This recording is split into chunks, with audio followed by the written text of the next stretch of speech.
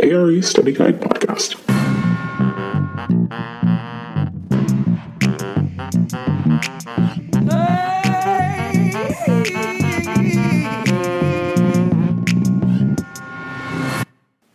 Hello, welcome to another episode of the ARE Study Guide Podcast. Today we are going to talk about historical sites and historical preservation. Generally speaking, there are 4 approaches to the treatment of historical properties. They are preservation, rehabilitation, restoration, and reconstruction.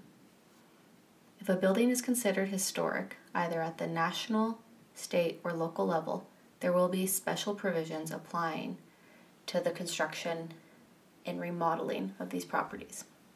The National Park Service is the authority for any building that's registered as a National Historic Landmark.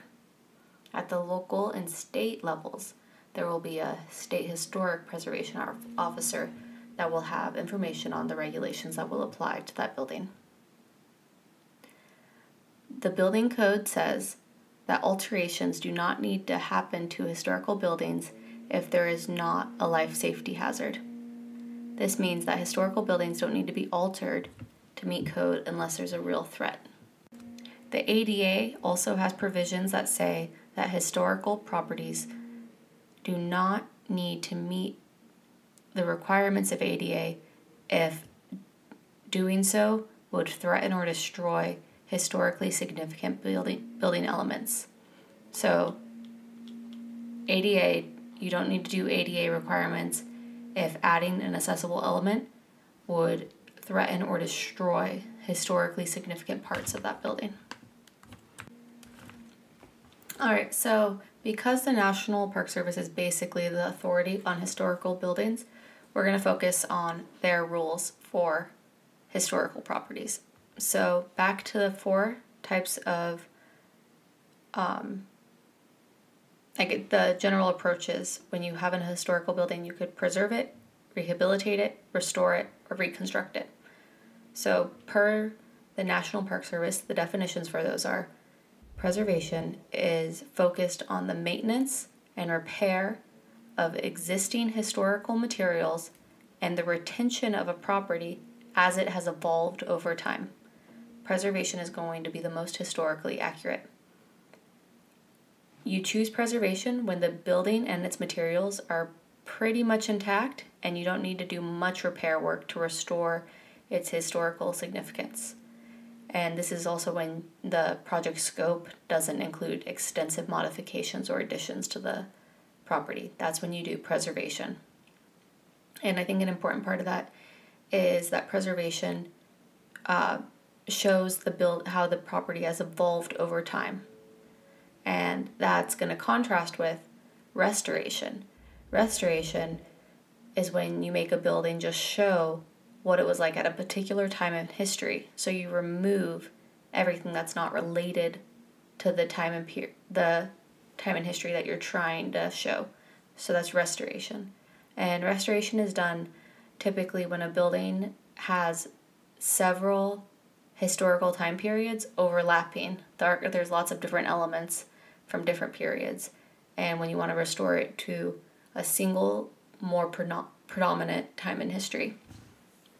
And again, this is also going to be done when the scope doesn't include adding any contemporary additions or alterations.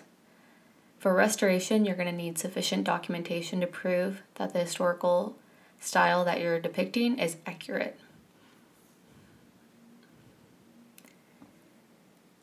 Then there's rehabilitation.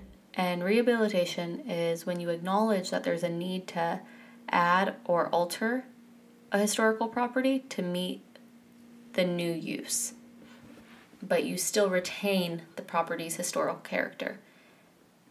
Rehabilitation is typical of adaptive reuse projects, such as when you convert an old warehouse into apartments or offices.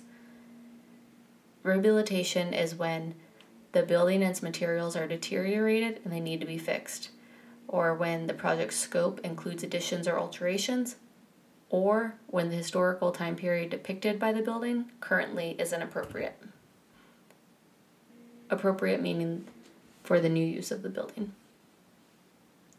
And then finally, there's reconstruction. And reconstruction is when you are recreating parts of the building that are no longer existing. Reconstruction is when you don't have actual evidence of what the building used to look like, but there are historical sources that you can reference to kind of guess and figure it out. That's reconstruction. And again, all of that is taken from the National Park Service.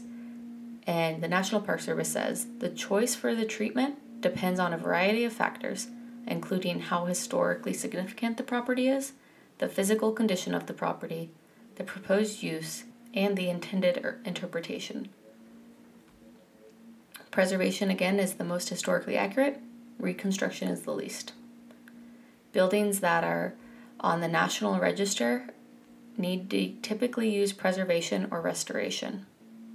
Buildings that are significant but not on the National Register typically use rehabilitation. Rehabilitation projects are usually located in a historical district, but they're not overly significant within themselves. So generally speaking, when you do a historic project, before you do anything, you need to have a preservation plan. You need to do a survey assessing the current condition of elements, and this is when you would find structural damage, and then look at historical elements to see if they've been removed or altered. Before you alter or remove anything, you need to properly document the existing conditions.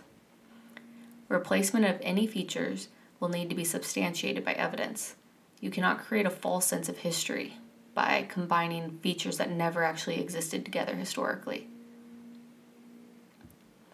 Historical properties don't just include the buildings themselves, but you also have to consider the site elements, and this could be the plants, the landforms, the circulation paths, water features, and decorative features. Generally speaking, with historical buildings, paint should not be removed unless it's damaged.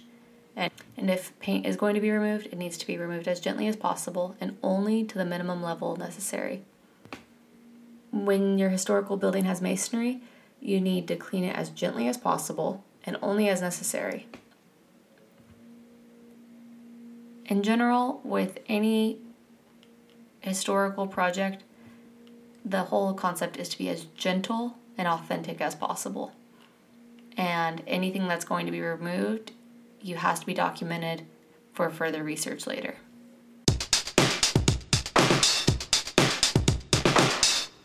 A certified rehabilitation. When a project is registered as a National Historic Landmark, federal tax credits are available. To qualify for the tax credits, the project has to be a certified rehabilitation and meet the standards set forth in the Secretary of the Interior Standards for Rehabilitation. All of these standards must be met unless it can be proved that it is not economically or technically feasible to meet them. According to the Secretary of the Interior, rehabilitation is the process of returning a property to a state of utility through repair or alteration, which makes possible an efficient contemporary use while preserving those portions and features of the property which are significant to its historic, architectural, and cultural values. There are 10 basic tenets of the Secretary of the Interior Standards for Rehabilitation. They are: 1, a property shall be used for its historic purpose or placed in a new use that requires minimal change. 2, the historic character of a property shall be retained and preserved. 3, each property shall be recognized as a physical record of its time, place, and use. Changes that create a false sense of historical development shall not be undertaken. 4, most properties change over time. Those changes that have acquired historical significance in their own right shall be retained and preserved. 5, distinctive features, finishes, and construction techniques or examples of craftsmanship that characterize a property shall be preserved. 6, deteriorated historical features shall be repaired rather than replaced. When a feature is severely deteriorated, the new feature shall match the old in design, color, texture, and other visual qualities. Replacement of missing features shall be substantiated by documentary, physical, or pictorial evidence. 7. Chemical or physical treatments, such as sandblasting, that cause damage to historical materials shall not be used. The surface cleaning of structures, if appropriate, shall be undertaken using the gentlest means possible. 8. Significant archaeological resources affected by a project shall be protected and preserved. If resources will be disturbed, mitigation measures shall be undertaken. 9. New additions, exterior alterations, or related new construction shall not destroy historic materials that characterize the property. The new work shall be differentiated from the old and shall be compatible with the massing, size, scale, and other architectural features to protect the historical integrity of the property and its environment. 10. New additions shall be undertaken in such a way that if they are removed in the future, the essential form and integrity of the historical property and its environment would be unimpaired. For buildings not receiving federal tax credits, the guidelines found on the National Park Service website for preservation, restoration, and reconstruction can be followed. The guidelines are all really similar, but they might be slightly less restrictive. So that's probably way more than you need to know for the test, but it's all good to know about historical properties. Not too bad, eh? All right, let's move on.